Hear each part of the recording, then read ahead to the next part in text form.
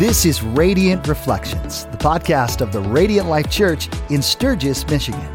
Our heart for you is that you would live like Jesus and share his love.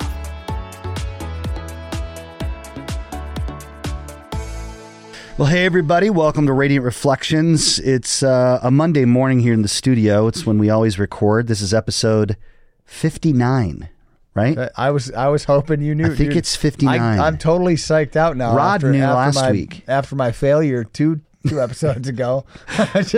Rod knew last week, so I'm pretty sure this is 59 because I think with Rod and Tammy it was 58. Okay. But yeah. So you couldn't make it last week. Unfortunately, you had a funeral. Yep. That's not fun. Yep. Yeah, those aren't as fun. I'll tell you what's pure gold though when it comes to funerals. Yeah. Every Moment Holy. Yes. Volume 2. Yes. Volume 2.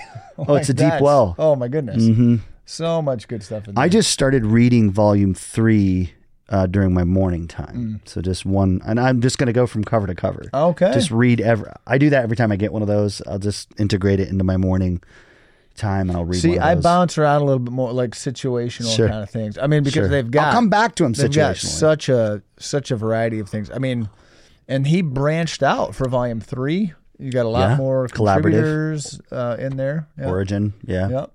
Well, and also I noticed on Facebook, Josh, I follow The Rabbit Room, which is the distributors of Every Moment Holy. They're coming out with a prayer journal version. Jennifer Smith just told me about this yesterday. Because she was asking, hey, what's that? Where did you get that liturgy from? Yes. I says, it's Every Moment Holy. In between, I think after first service, to the end of second service, like she looked this up and found it. And she found that. She's like, did you know they're doing a prayer journal? Yeah. I was like, I did not know that. It's not out yet, but it's coming. She said she pre-ordered it. Yeah. So I'll tell you what I'm excited about. Maybe I bet you are too. Next month, JMC, John Mark Comer's new book that's coming out. He just keeps cranking out good content, man. Woo! I'm excited. Ruthless Elimination of Hurry, Live No Lie. Yes. Garden City. Garden City was good. Yeah. He puts out good content. He does. He's at a new church, like close to Santa Barbara or something now. Well, yeah. He's actually pastoring. Is he? Teaching? I mean, is a teaching pastor of some kind? He had alluded to a California move when he spoke at Expo. But he didn't know what he was going to be doing. But yeah, it was kind of a gray area. Because Tyler Staton moved from Brooklyn, took over Bridgetown, which praying like monks or living like fools, praying like one of those. There's monks and there's fools in the title. Yeah, Tyler Staton, that's a great read. We've talked about that a couple times on this one. But yeah, so this episode 59, we'll say. If it's not, if we're wrong, you guys will know. Yeah. And I know we're getting really close to 1,000 subscribers. You know what? I haven't even looked. Last I knew it was like 917. Okay, we keep cruising upwards. But with the Chups appearance last week, I feel like that's going to... They really... They're pretty much celebrities. They are. They are. Yeah. They're good people. They're great people. So. But we are drinking some really special coffee. So this coffee is coming from a dear friend of mine, Pastor Eric Collum. He pastors a Calvary Chapel church. It's in Gypsum, Colorado, but he's close to Eagle, Colorado, which is where this coffee comes from. This coffee comes from Colorful Roasters in Eagle, Colorado. I actually got a bunch of different bags. And I will tell you, listeners, viewers, Eric knows too. This isn't the first time he sent me coffee. He sent me coffee a while back and I just drank it.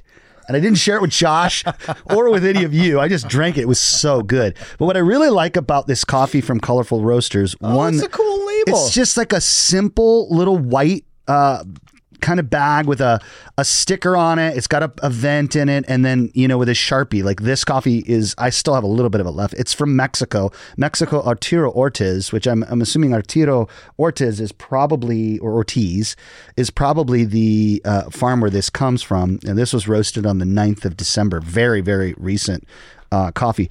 But I had Mikey this morning grab me some Post-it notes. Okay. And cover up the notes. Okay, so you're going in blind. I'm going in blind. And I grab. Thanks, Micah. So Eric knows. For helping us out with that. Eric knows that I love Ethiopian coffees. So he sent me this Mexico coffee and then 2 Ethiopians of this size and a bag of Kenyan. So what are we drinking today? He sent me a boatload of coffee. Thanks, Eric. I've never. I picked this one because I've never heard of this, Josh. Okay. This is a region of Ethiopia I've never had coffee from. Okay. So it's from Ethiopia. It is the Musa Abulesa. We'll show you on the camera here in a little bit. But this is from the Goma Agaro region of Ethiopia. No idea. It is a washed process variety, and it is 74110 plus 74165. Eric, if you know what that means, I know you know the roaster. I do not know what that means. Other than, this is the number associated with the Musa Abalalesa variety? Or is it like, it's not like height or altitude, like kind of thing? No, that's definitely not that. But you can see this coffee is very, very lightly roasted. Oh, I don't know that I've ever seen beans that light. It's still very green smelling. It's so fresh. This one was roasted on the 11th. And it has a green, this Mexico coffee. So Joel Wilkinson drank this with me yesterday, and Caleb in the green room.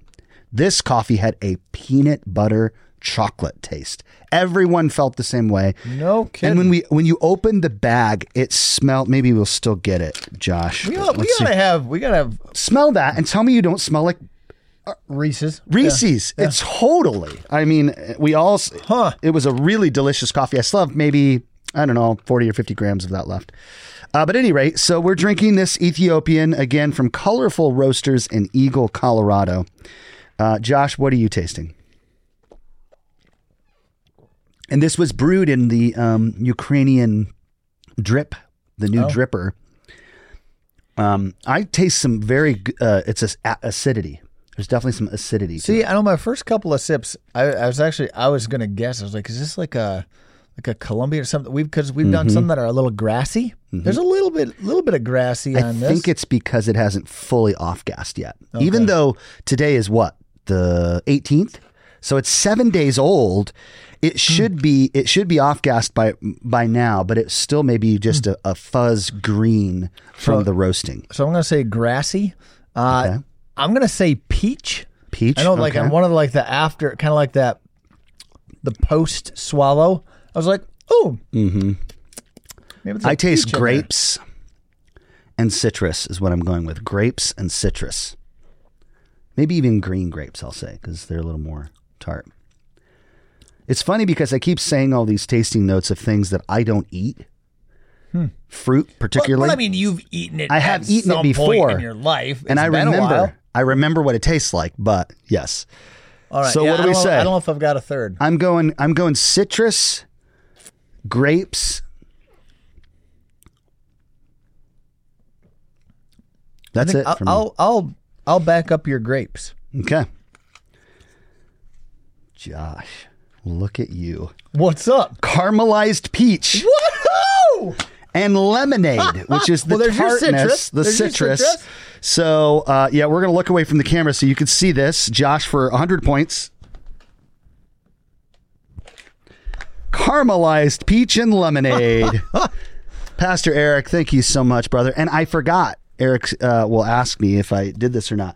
So Eric and I have been in a back and forth conversation. We actually bumped into each other at a conference on the East Coast. I was making coffee, so inevitably people come around and hang out. But Eric and I had a very, very, it was a kairos conversation. Oh. It was a connection. We were talking about Sabbath rest. We were talking about what it means to pastor. It's hard, at times, not always. And just had a really great conversation. Since then, we've been talking a lot of books and different things we're reading. He just finished The Other Half of the Church, and he's really impacted by it. But he specifically told me to tell you, and I haven't told Ryan or Kinsey, but the Lament message from last week was very meaningful to him. It just really impacted him. I think Ryan's transparency. Eric, I will see Ryan the day after you hear or watch this podcast on a Thursday morning this month or this week. I'll mention your gratitude to him for that service. Which, hey, real quick, I mean, you mentioned his church. What's the name of his church again? His church is called Calvary Christian Fellowship, which is interesting. That's the exact name of the Calvary Chapel I used to attend that was here in our area. Huh. Yeah. So Cool. a lot of Calvary chapels don't go by Calvary Chapel. Okay. In fact, Horizon churches generally are Calvary chapels.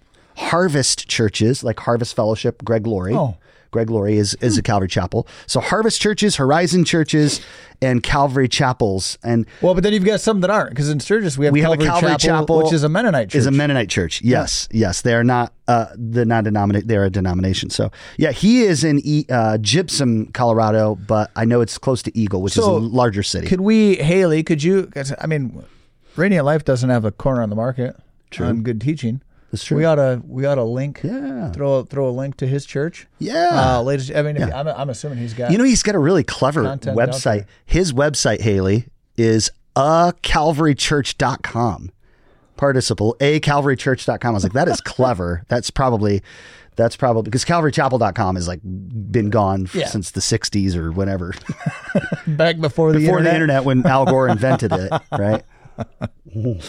Oh my goodness! No, better so not go Haley, political. may throw a link in the description or something. Yeah. Just so people can connect with this guy that JB's talking about. An interesting thing too about this guy, I met him many, many years ago. We partnered. We were helping them with something. I don't know if it was a website or something, but he actually introduced me to my first professional faith-based graphics person. And this is terrible, Eric. I can't remember the woman's name. She lives in Menifee, California, but she did like branding guides and she did graphics like way back in the day before it was a thing that churches do. She was fantastic, spirit-filled lady who designed from a place of gifting. And since then, I've met many, Haley Tallman, Patricia Den Hollander, really great people. Mark Stees, I'll say. Another. He did our yes. whole first round. Yeah. But Eric introduced me to one of the first people in the creative arts world. Before that was like a thing at churches. Like there wasn't creative arts departments, I think. I've known Eric a long time.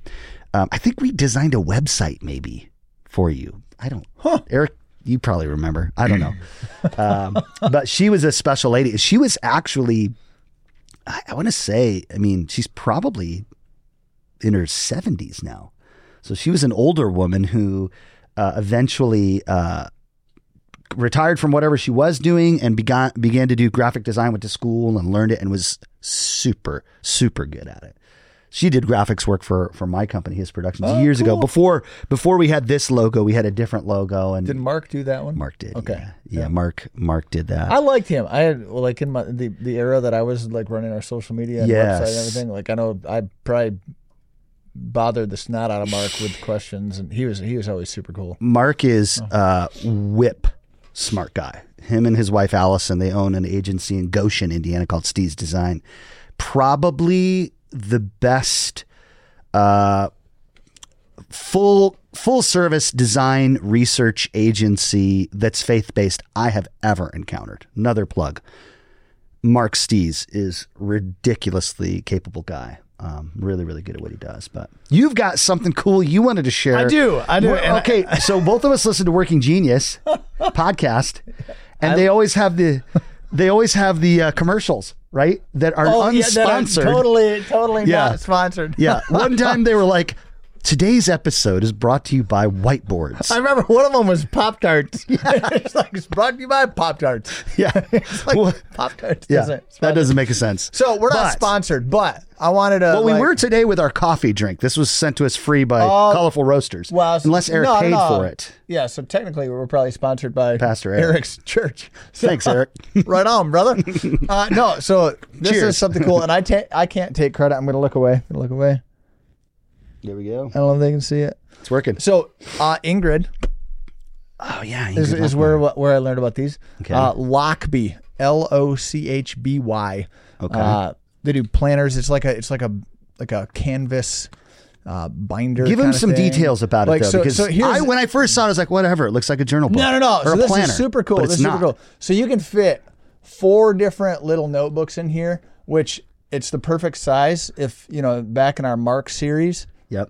You got the Mark book.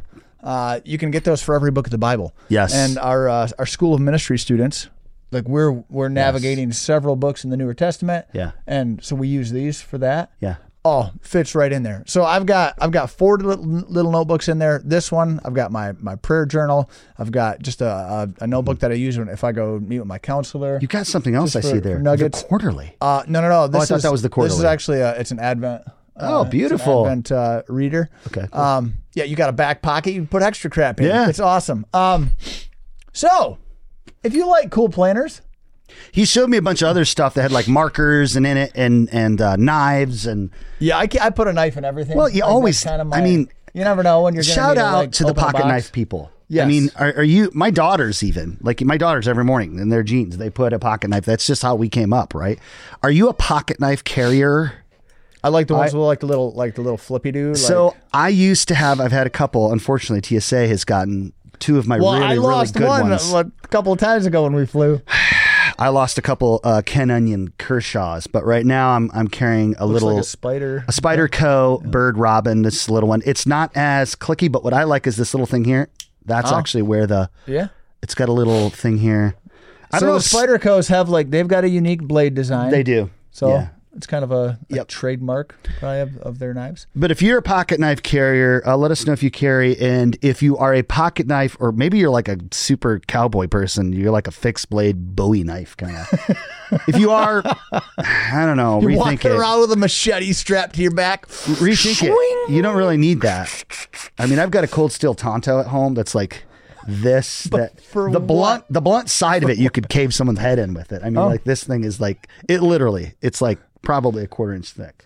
As a general rule, ladies and gentlemen, don't cave people's heads in. No, this is bad and illegal. That's very. This knife definitely you could not carry this. So what did you get it for? So this was back in the bug out bag days. Oh, so this is part of my bug out bag. I can appreciate that. Yeah, it's a bug out bag. Like it's got a water filter in it. It's got like a spork. Is it a tactical spork? It is. Where it's like it's a spork, but also you could like kill a wildebeest with it. Kind of thing. This bag is made by Maxpedition, which for the LA police.com people, or the Maxpedition.com people. It's a bug out bag, and it just sits in my closet. It's got firearms and bullets and whatever. Just like, don't take my stuff, man. Isn't that like deeply what it is? But I love. Yeah. See, mine is more of and I'm not like some crazy prepper. Like, sure. I mean, those people are out there. We had a little bit of that. You know what? If things go sideways, we'll probably all wish that we were like you. Yes. Yes. Like I like to have a couple of things. Yeah. It's like I keep a backpack in the back of my van. It's got some of those emergency blankets. Yeah, I got that too. It's got like a little shovel. It's got just some different things. Like, dude, you know what? I was in California several years ago for work, and my wife at that time we had a big diesel truck. It was a Ford. The Excursion. You had that. Yeah. When 7.3 diesel. You guys had that big old truck, right? I mean, this thing's big. You guys had didn't you have like a rack or something on top? Yeah, this thing was we could defeat Costco every time we went. It was monster big. But so I was in California, and it was that week that we had like snowpocalyptic -50 degrees. Oh, like the polar vortex. Right. I was in Sierra Leone that week. It was awesome. I bet you probably love that. Well, I put the additive, when it gets that cold, you got to put this stuff called diesel stop in your truck to keep the diesel from gelling up, and you got to plug it in, all this blah, blah, blah. I did all that stuff. My wife gets stranded alongside the road because it gelled up, even because it was just like so cold. So cold. One of my neighbors, I don't know what they did. They towed her home or whatever, but it was -50 outside. I don't even know why she was out driving. She shouldn't have been, but she's a pretty stout lady. So yeah, we thought about bags and jumper cables and all that kind of jazz at that time. Yeah. Yep. So there's another question for listeners, viewers. Do you have a bug out bag? Are you of that persuasion? And if you do, I'd be curious. Now, I mean, it probably varies. What do you have in it? What do you put it? Because I actually have, again, this is probably we're way down I mean, look at the time. We've been talking way too long. Well, no, but did you start that before? No. We did I don't think so. I think we've literally been talking that long. Okay. So we got to go. So, bug-out bags, lock fee planners, cool. It's good. But we had a message yesterday at church. We did. We should talk about that. We did. So, as you guys know, listeners, viewers, or if you don't know, it's the Christmas season, and you would think that we would be having Christmas messages. Little more than a couple weeks ago, Ryan had this sense that God was telling him to do just kind of a left turn. And do a 2-part series called Lament and Peace. And last week's message was deeply meaningful. Again, Pastor Eric, where the coffee came from, it really impacted him. And so Ryan focused on lament last week. Those that watched or listened, you heard a very real life example of a couple, Tommy, I almost was Tommy. I got their names mixed up. Rod and Tammy Chubb, who actually went through a very terrible thing in their life and came to a place of biblical lament. They started with grief. And if you haven't watched that, go back and listen to it. But this week, yesterday, Ryan, kind of began with his imagery on stage of a cloud, like this moving dark gray.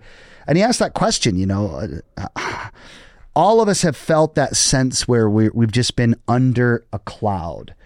Josh, I don't know, your station in life. Talk about how that's impacted your life if you found yourself under a cloud.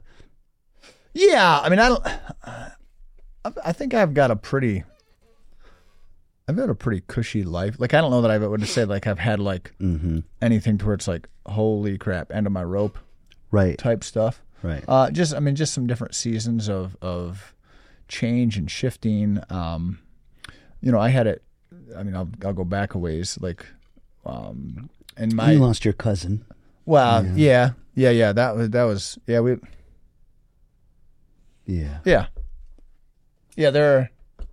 There are seasons. You've experienced some things. Yeah. Yeah. So there are those times, and in those times it can be hard. And I liked where Ryan went with that yesterday, right? Because if you go back to his lament message, he talks about that first step in that model of lament is getting honest. Yeah. And you're talking about what should the world be like, but what is it actually like right now? What am I in? And I think people get stuck there. And and Ryan started the message. He started the message yesterday, kind of talking about this question of like, do you ever feel like, man, where's God? Like, where? Yeah, I don't feel like He's here. How did He said, does He even see me? Right. Does He even see me? Right. And we can ask. I think it's okay to ask those questions. Like, where is He in this? But if we get stuck there, that's not a great thing.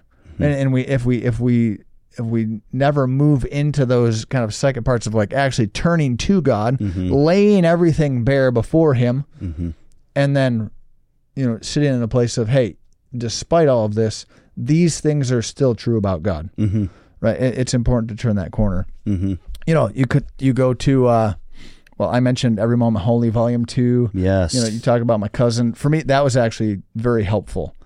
So they have the liturgies were helpful. You're saying the liturgies were helpful. Yeah. I mean, they have one in there specifically for those that are wrestling with losing somebody to suicide. Yeah, and like I would read through that, and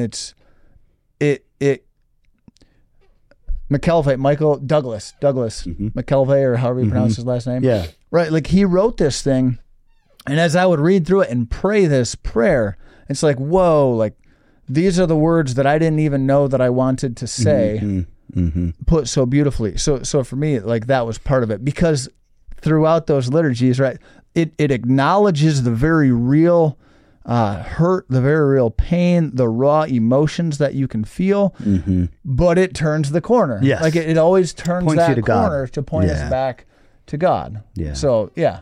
How about you? What are some... Yeah, well, I feel the same as you. I didn't experience a death in my life. I'd never even attended a funeral until I was almost 15 years old. And I lost my grandmother, which I didn't really know her that well. Okay. She lived out in Arizona.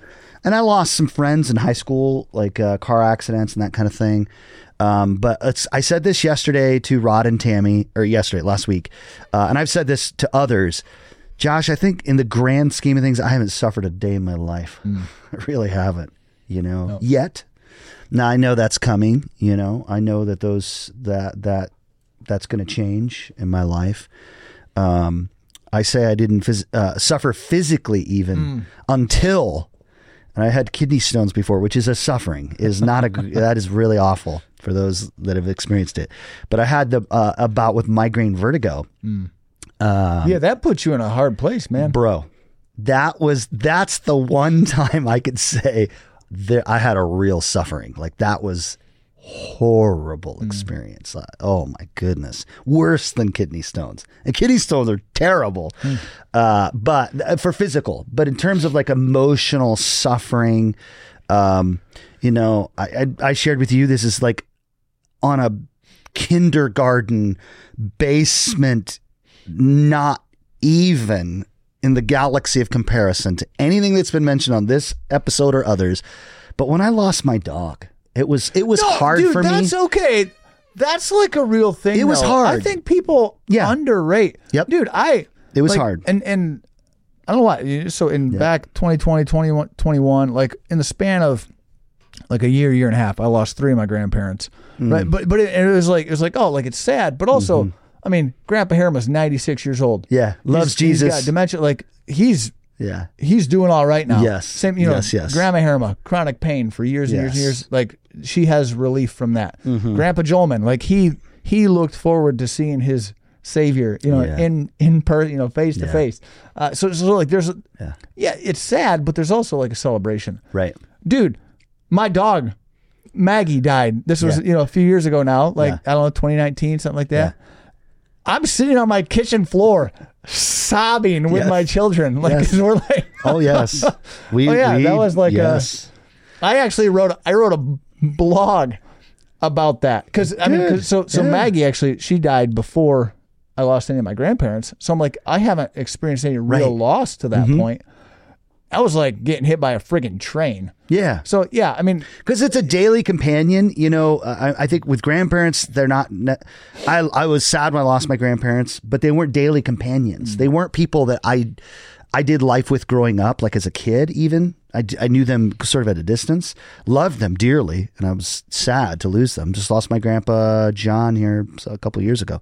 But when you have that daily companion, and so you start thinking about, especially when you get over 40.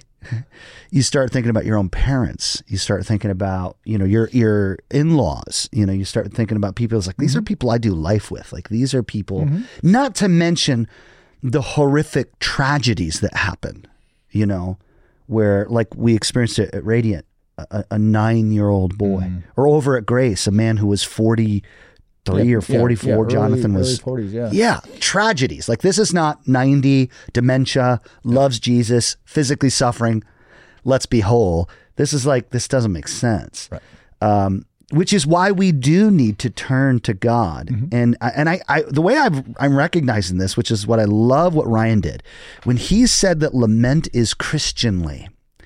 So grief and like sorrow and sadness are how we feel, but lament is sort of this turning process towards God as a means to cope and deal with pain and sorrow and grief in ways that will shape us more towards Him even more, if I could say it that way.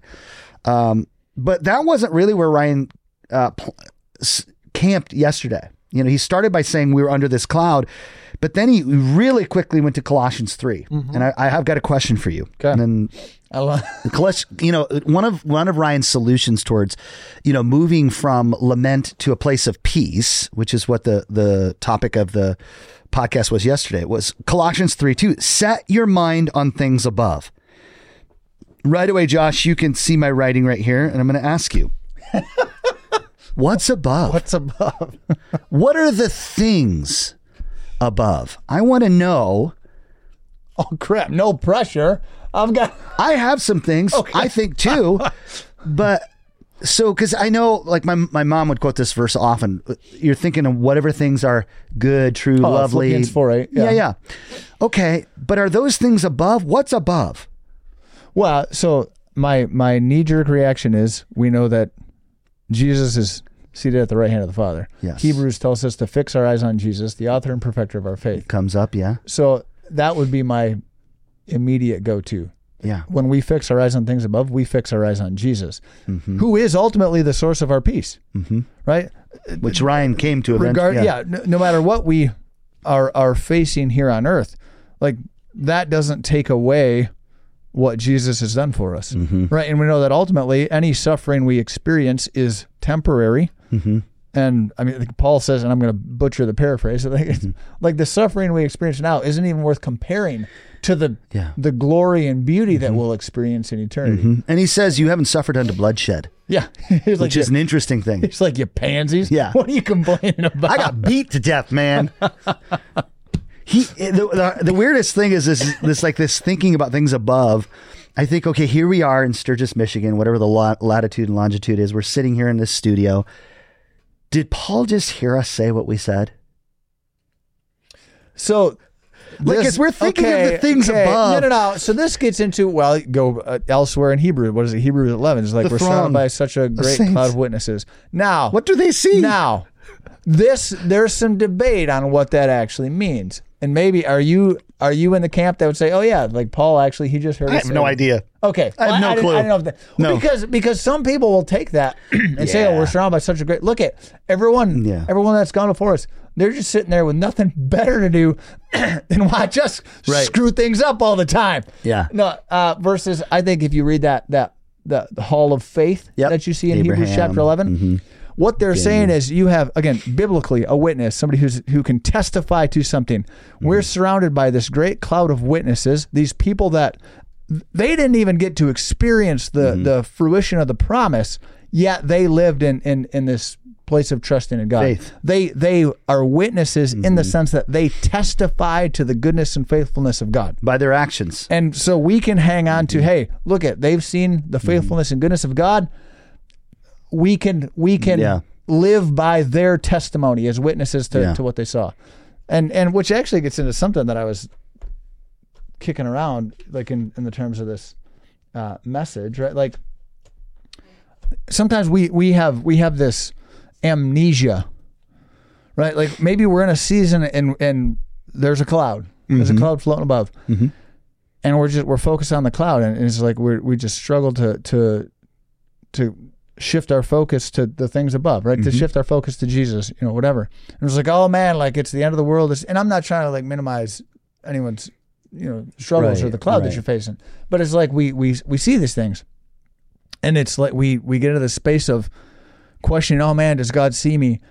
And it's like, man, because I've had this at times. Like one of the ways I've seen God prove Himself true over and over and over and over and over, like ad nauseum.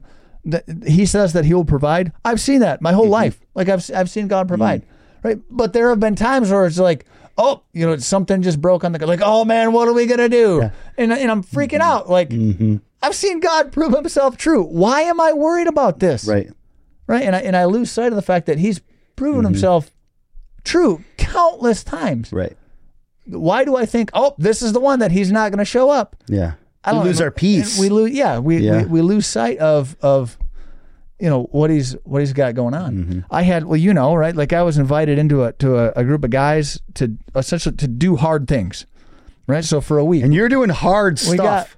So we got up every morning at 3:45 because man, it's at toes in the water. We got in a lake at 4:30 every morning for a week, and it's December, y'all. And we go from that, and we go work out. There were several different components, but the thing that was challenging, I had nights a few days into this, like I'm laying in bed at night thinking, I don't want to get in that water in the morning. I can't do this. Like, Mom, this is crazy.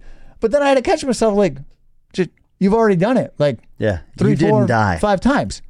Like you've already done this. Yes. Why are you freaking out? Yes. Like yes. This is, but we do that with God all the time. Like, oh no, like man, he's just not there. It's like God has proven Himself faithful time and time again. Yeah. And we've got such this short-term memory or something, or memory loss, to where like, oh man, like this is going to be the time He doesn't show up. No. No. Yeah. He's going to show up. Sometimes that lack of peace can be a lack of trust.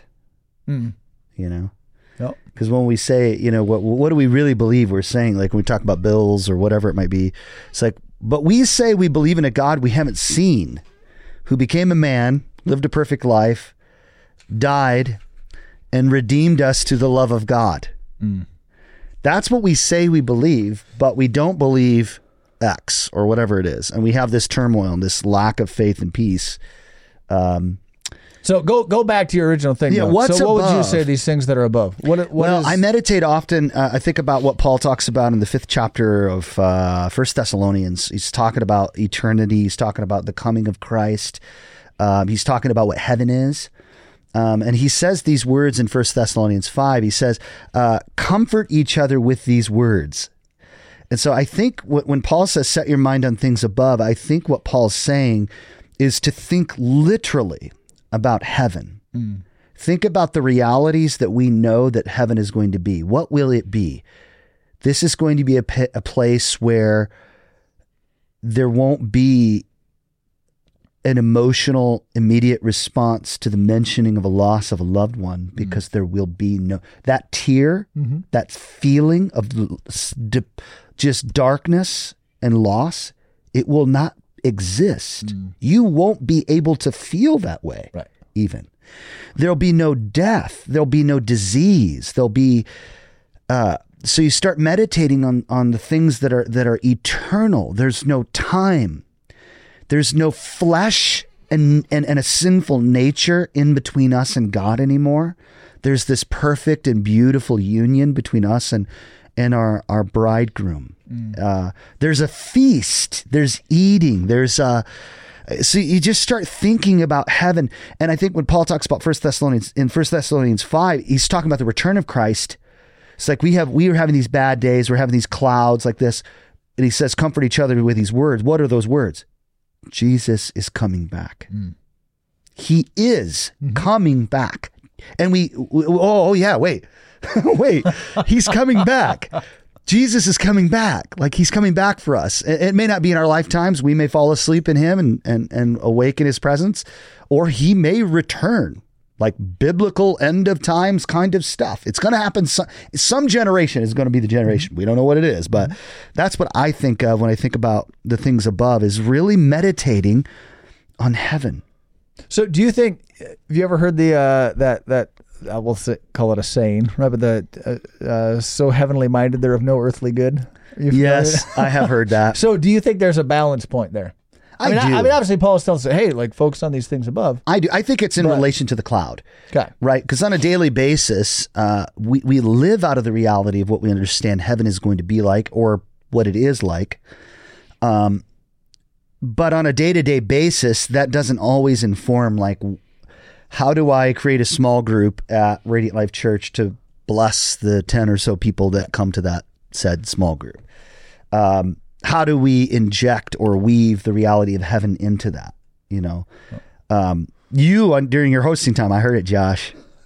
I heard it. I heard the "we are" statements. I heard them. I was like, yes. I think that's another thing about thinking above is identity, right? So to say, thinking about things above, oh, I'm this, I'm that. Yeah, that's why, like, for me, I don't like to say the NACAA thing that I'm a drug addict or I'm an alcoholic. I get it. I understand it. There's a reality and a truth to that. But I want to say February 28th, 1999, I was born again. And Ryan kind of hinted at this, that when we start turning towards things, pseudo-peace mechanisms, we identify with that as a place that's giving us peace, we find ourselves in addictions. Yep. Yeah. The umbrella, he used that imagery of the umbrella. Yeah. And we tried to alleviate some of the aspects of the storm that don't actually dark cloud. Accomplish anything. Yeah. Yeah. And I think we always kind of catastrophize things too. Like, you see a dark cloud over you. we live in the Midwest. There's dark gray days that they're dark and gray all day, but that's all they are, is dark and gray. Sometimes we have dark and gray days where it drizzles. Sometimes it comes down torrentially. Sometimes we get tornadoes. Yeah. Like, sometimes you know what I mean? But if I went outside every day when there was dark and gray clouds and was freaking out, like, take cover. You're hiding in the basement. Yeah, because, oh my gosh, the clouds are gray. There's no sunshine. I think we're going to have an F12 That's not real. F5 tornado. See how I catastrophized even you made up your own tornado rating system. Yes.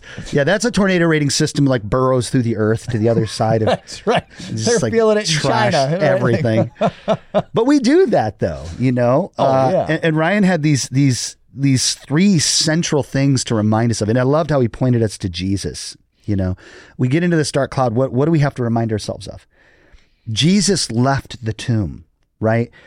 Jesus didn't stay under the great cloud. Like there was a resurrection. The grave couldn't hold him. Jesus lived a supernatural life. Like his whole life, he chose obedience, was empowered by the Spirit, and obeyed all of the commands of God. And ultimately, Ryan said, Colossians 3:2, what did Jesus do? He looked to heaven.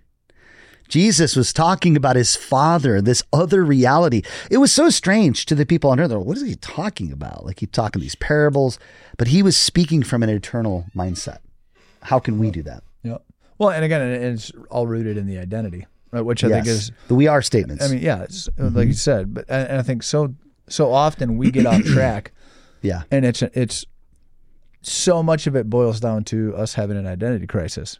Like we forget, or we never really learned who it is we are in Christ, and that gets us sideways right from the start. So that's why we have to stay present in the Scriptures and present in prayer, because that continues to affirm our identity. We begin to learn who Jesus is and who we are when we talk to him, when we hear from him in prayer, and when we read the Scriptures, because the Scriptures are this holy living document that Malcolm Wilde, old songwriter, pastor, Calvary Chapel guy, it's a black and white portrait.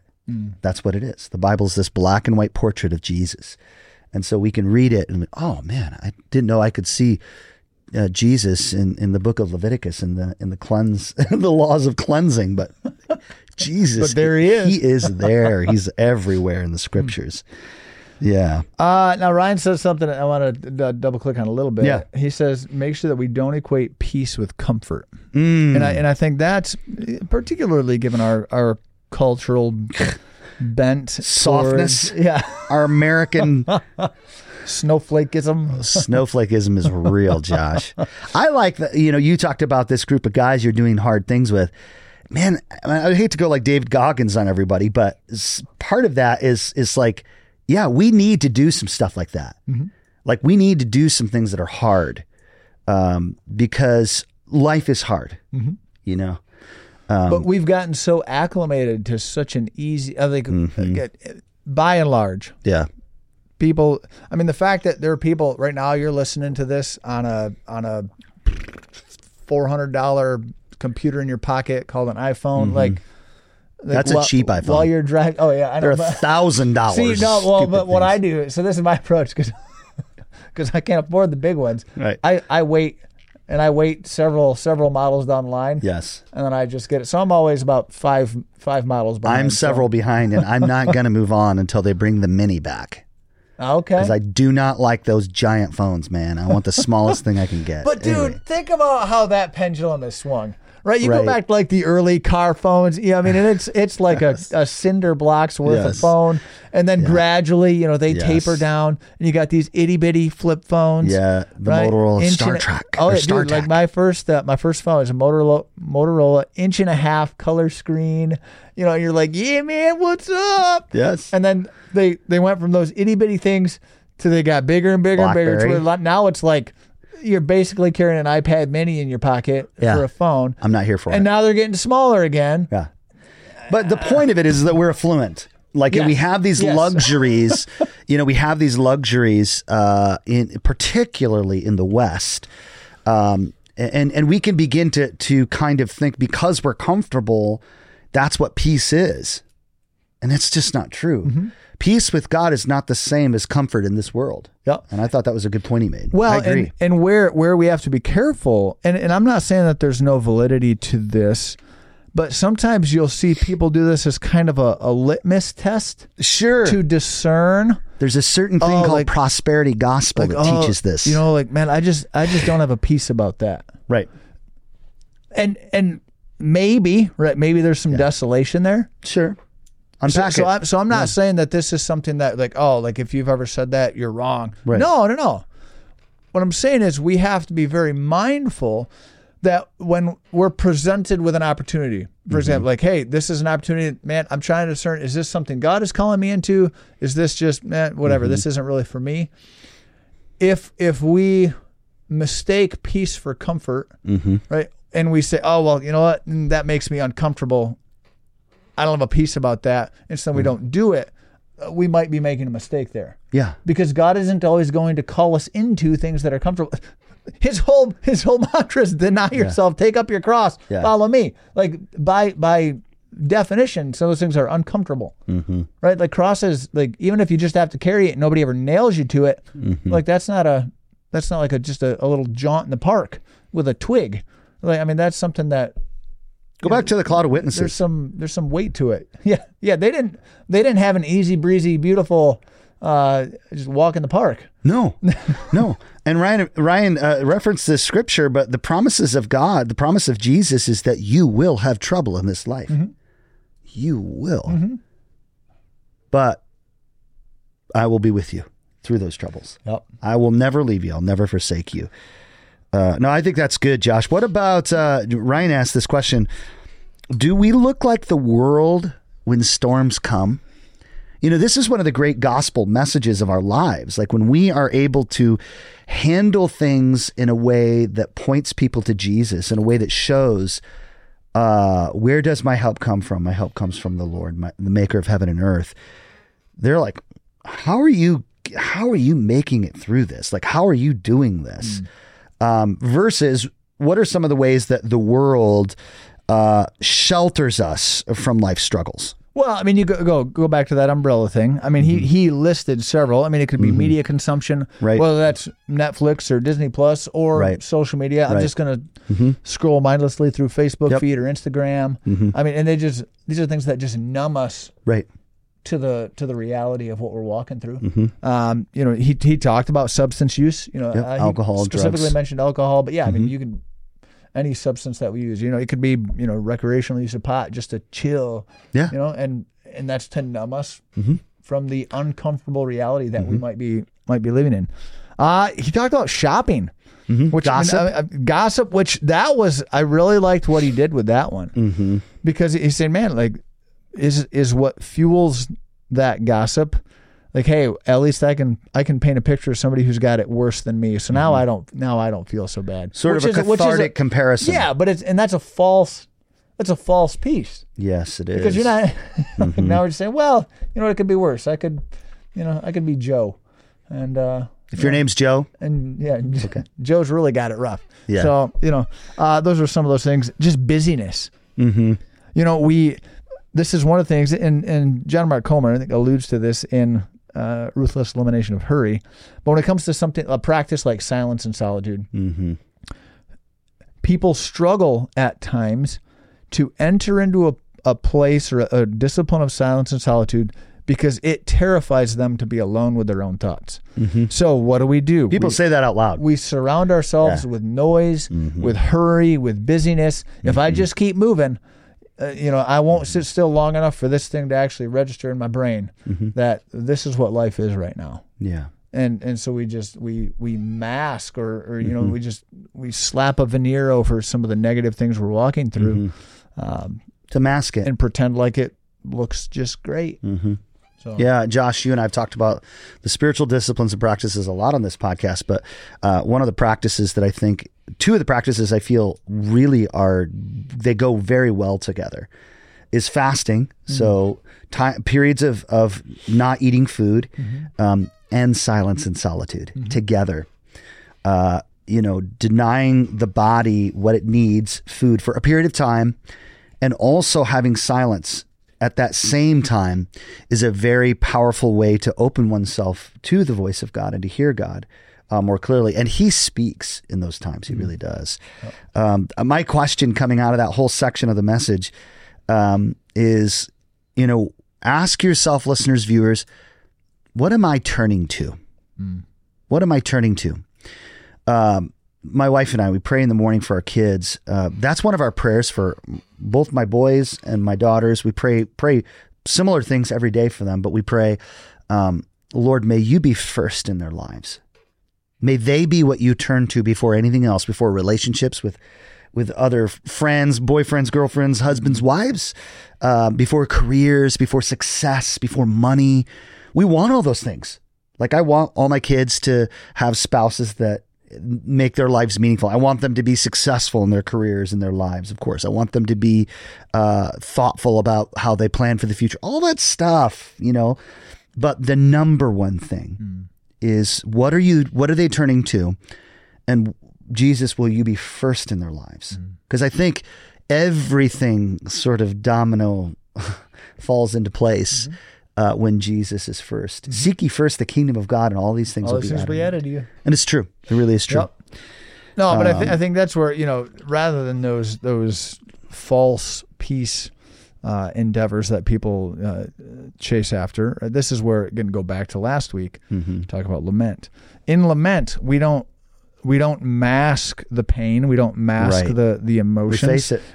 We turn full on to God and we lay everything bare. And that can be uncomfortable. Yeah. But that's where the healing happens. Again, we keep putting this veneer over it. We're only kicking the can down the road and probably compounding things, because guess what? Yeah.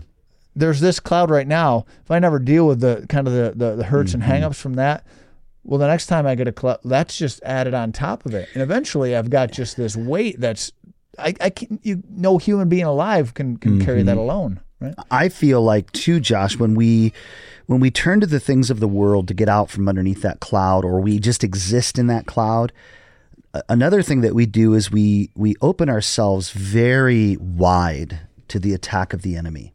So now not only are we under the oppression of grief and sorrow and pain, sadness, whatever it is, but now we've got a lying voice in our ears.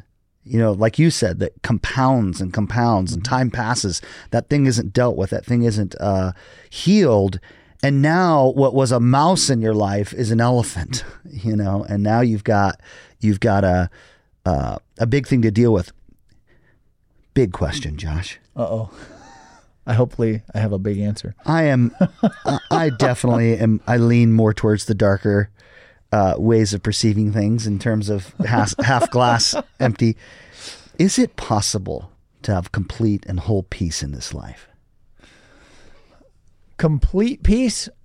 Yeah. Now, this isn't a cop-up.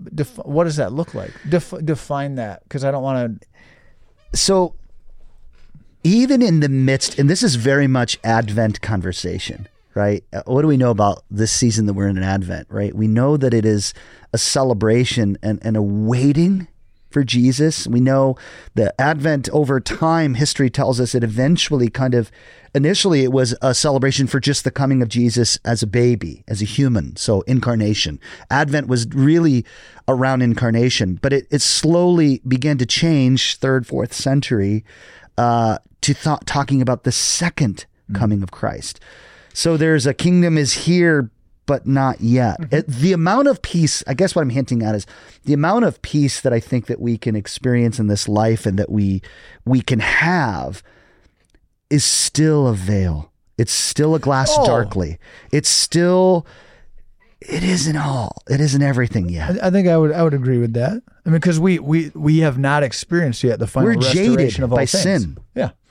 Yeah. Now, and you look at, peace, it's that word shalom, right? There's a wholeness, and Christ has redeemed and begun the restoration process in a lot of ways, but not every way, because we still exist with a sin nature.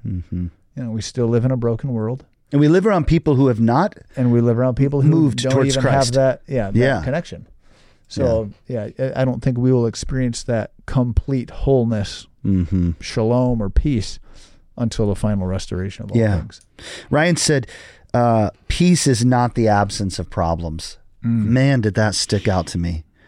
And that my comment a couple of minutes ago about prosperity gospel, for those listeners, viewers who don't know what that is, that's a form of, it's a false teaching in the faith that says that if you just believe God enough, oftentimes it's coupled with financial faithfulness. If you just give enough to this particular ministry, if you're sick, Oh, it's just because of disobedience. You just don't have enough faith. Like, you don't have enough faith to drive that Lamborghini or whatever it is. God wants you to be healthy, whole, and prosperous always, every time. But when we look throughout the scriptures, what does it say? Jesus was a man of sorrows. In this world, you will have trouble, but in me, you'll have peace. I love that, because a lot of times, and that's when that lying voice gets into our heads. Like, we're getting under that dark cloud. See, he's abandoned you. He's left you. He doesn't love you. He's letting this looming thing happen in your life. He's not going to deliver you.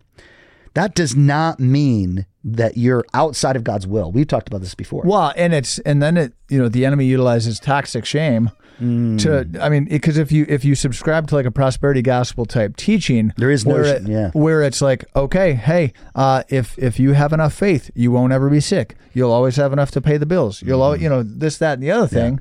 Well, then if I'm sick, oh man, like now my relationship with God is in question. Right. And now the enemy utilizes toxic shame. Like you aren't a good enough Christian. You don't have enough faith. You don't have, and then we internalize those things, go back to the identity crisis, and we take that on as our identity rather than the things that Christ has accomplished for us. Yeah. Right. It's a very, very, I think, in your face rejection of the grace and love of God. It's in Isaiah 14. It's an I will ascend because I control all of my actions, control everything within my life versus no, look. And to say there are some struggles and things that come into our lives and like the Chups shared, would they ever wish that or hope for what they went through? Never in a billion years. Tammy sat right here and said that. But they've seen God use it. They've seen God use this. I mean, the book's getting ready to go into, I think they said Cuba or Haiti soon. Like it's getting, so God is using, God does use these things. Peace is not the absence of problems. No, I think prosperity gospel is like you do some Bible verses a la carte, marry that with the American dream and our idea of like, oh, God gave us the pursuit of happiness, life, liberty, and the pursuit of happiness. Yeah, that's not in Scripture, right? Like it's not in there. And in balance to that, there are some really interesting things about God blessing people who give. Like there are some real things.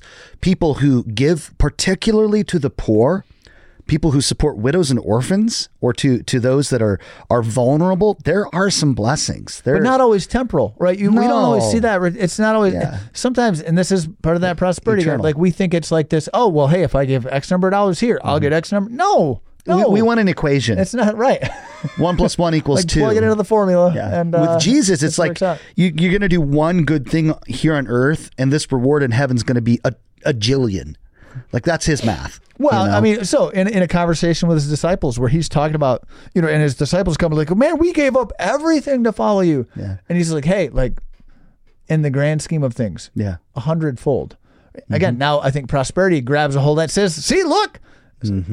He's not talking. If we look at what happened with most of the disciples, this was not a temporal thing. This was not 100-fold here and now. No, this is into the realm of eternity. I think prosperity gospel people grab realities of heaven that are only meant to be experienced, declared, and known in eternity.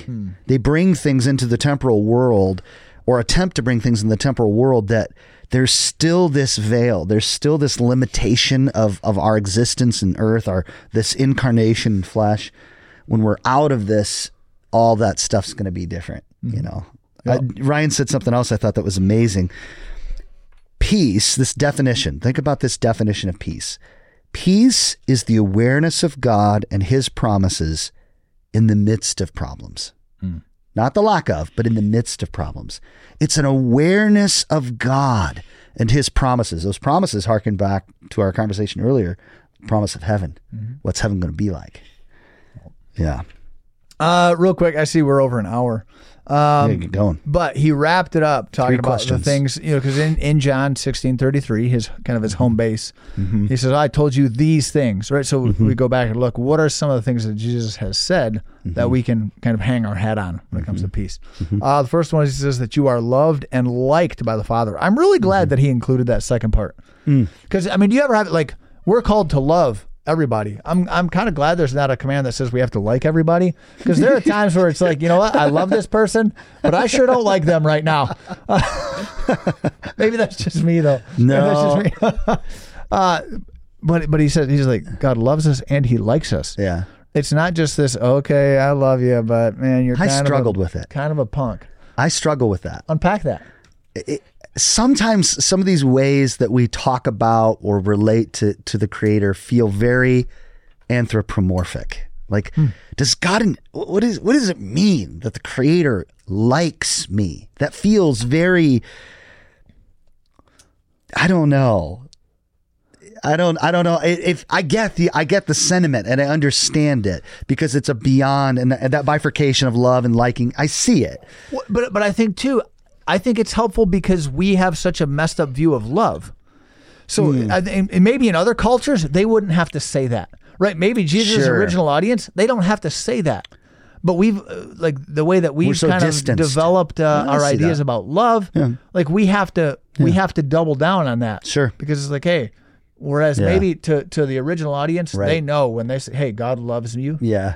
This had more weight. It was this full, more encompassing type of love than what we.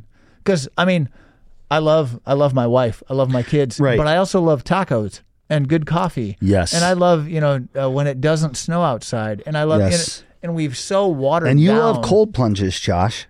Working on it. It's dude. Who would have thought? Who would have thought?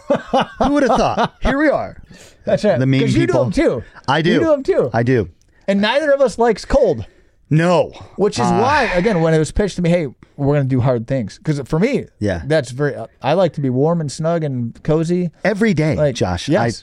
I go through an entire conversation in my head every single day to talk myself out of it. It's so hard. It's so hard. Every day I don't need it. I did it yesterday. I'm good. I'll just tell these people whatever this is the reason I didn't do it this week and whatever. I'm in a cohort, and this is something I told them was my physical discipline for this next period of time. And that's what you're going through this whole thing to get to. I said I would do this. I'm going to do it. I told these people I'm going to do it. Here I go. I don't like it. But the other thing is also about affirming language. Now, I don't want to get too weird here. I felt the challenge of God. I was looking in, I think it's in Job. I shared this with you. You've heard my language. You just spoke it too, because our language is the same. I hate the snow. I hate the cold. So I'm reading in Job, and God, there's a scripture in Job where it says that God sent the snow. Oh, son of a gun. This whole time, I feel like every time the cold and the seasons happen, and there's Psalms that talk about God, the circuit of the sun, which causes seasons, da-da-da-da.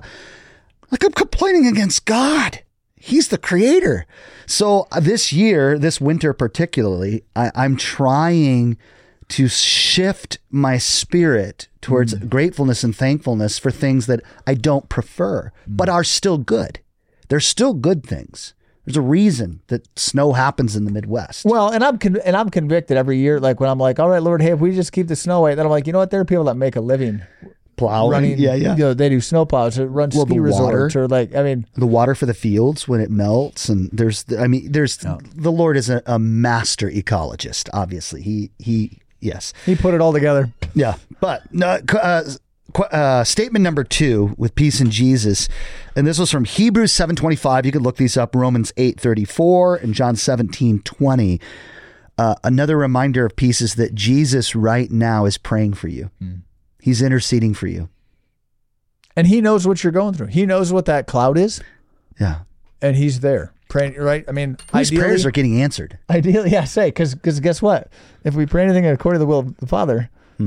guess who knows the will of the Father? Jesus. Well, but Jesus does. I don't even think that he prays what we pray. I don't think he's like No. parroting. No. Oh, no. His prayers are like... But what I'm saying is, like, he is fully in tune to the heart of the Father. Yes. So the things that he prays for me. So can I trust that he is praying the will of the Father over me? And then can I trust that what's happening, even though I might not understand it? Yes. That, sovereignty. Okay, this is the will of the Father. Yes. Go to the garden. Hey, Lord, here's what I would prefer. But not my will, your will. Yeah. Like, can we have that same type of mentality in the face of a dark cloud? Hey, Lord, I'm going to trust that you've got something in the works. I might not understand it now. I might not understand it ever because I'm not granted the privilege of understanding everything and getting a full picture on everything that happens in the world. Because we're not God. No. Yeah. Can I sit in a place of trust? Which, I mean, you talked earlier about how, this lack of peace can be. You can also say that there's a lack of trust there. I think that those are the prayers that move heaven. When we say to God, I shared last week, that was a turning point in my own walk with the Lord, or beginning walk with the Lord, when my mom began to pray to God, an awful prayer. She began to pray, do what it takes. My dad, I'm sure, they both prayed, do what it takes. Do what it takes to change Josh's life. Oh boy. That began a humbling process, a crushing, a place of a forced bending of the knee. So those, I just wonder if Jesus isn't praying that, God, I know how much you love this person. Do what it takes to bring them as close to us as can be, whatever that might be. And but instead, we like Ryan said, one part in the message, we try to pray our way out of that stuff. We try to pray our way, out of the cloud, when the cloud might be the actual thing that God has intended to shape and make you like Jesus. Yeah, I mean, and he didn't say it yesterday, but I know maybe this is just in like conversations with Ryan, like over the years, like. But what if we took the approach in those times, and our prayer wasn't, Lord, get me out of this. Lord, like, what do you want to teach me through this? He said that yesterday. Did he? He did. I wrote it down in my notes. He did. But I'm like, I don't know if he said it. So no, he did. Maybe I was writing it down as he was saying it, and I just totally mentally spaced. That last question, or that last affirming statement about the peace of God, Josh, you have that? It says Jesus comes to us through Holy Spirit. Yeah. We talk about this often, right? The third person of the Trinity dwells within us as followers of Jesus. You have the Spirit. Always with you. So no matter what we're navigating, it's it might feel as though God is distant, but he's no more distant than you are because he's with you. Yeah. So it is the Spirit is the presence of God with you. Right?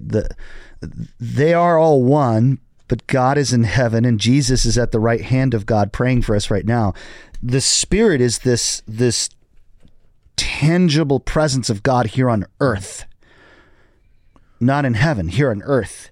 And so we have that and we carry that. And that's why I think Paul always says, be ye being filled with the Holy Spirit. It's a constant, and Ryan has mentioned this as part of his quiet time. Lord, fill me up today. Fill me with the Spirit. I need the Spirit. I need your presence to go through whatever dark cloud comes today.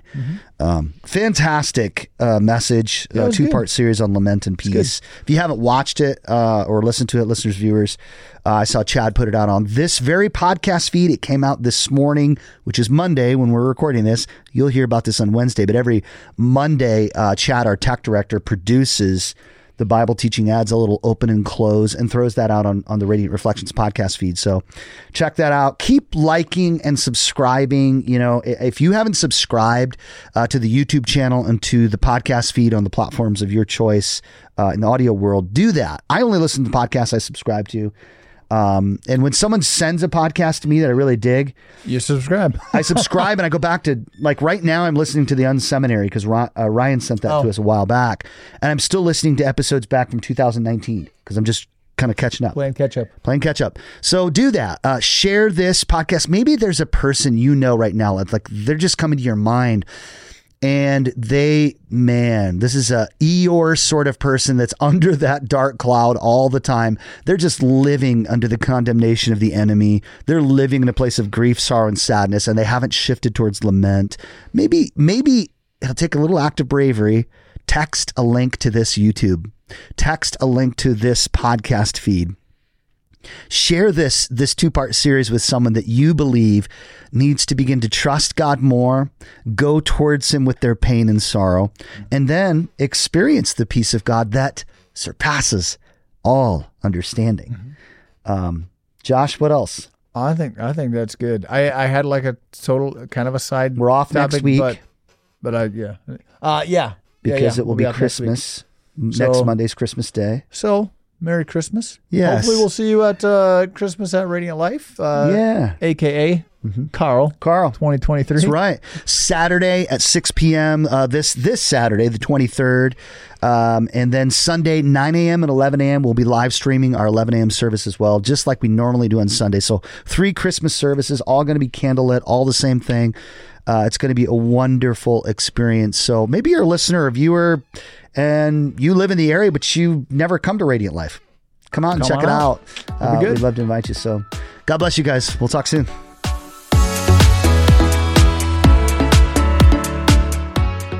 Thanks for listening to Radiant Reflections, the podcast of the Radiant Life Church in Sturgis, Michigan.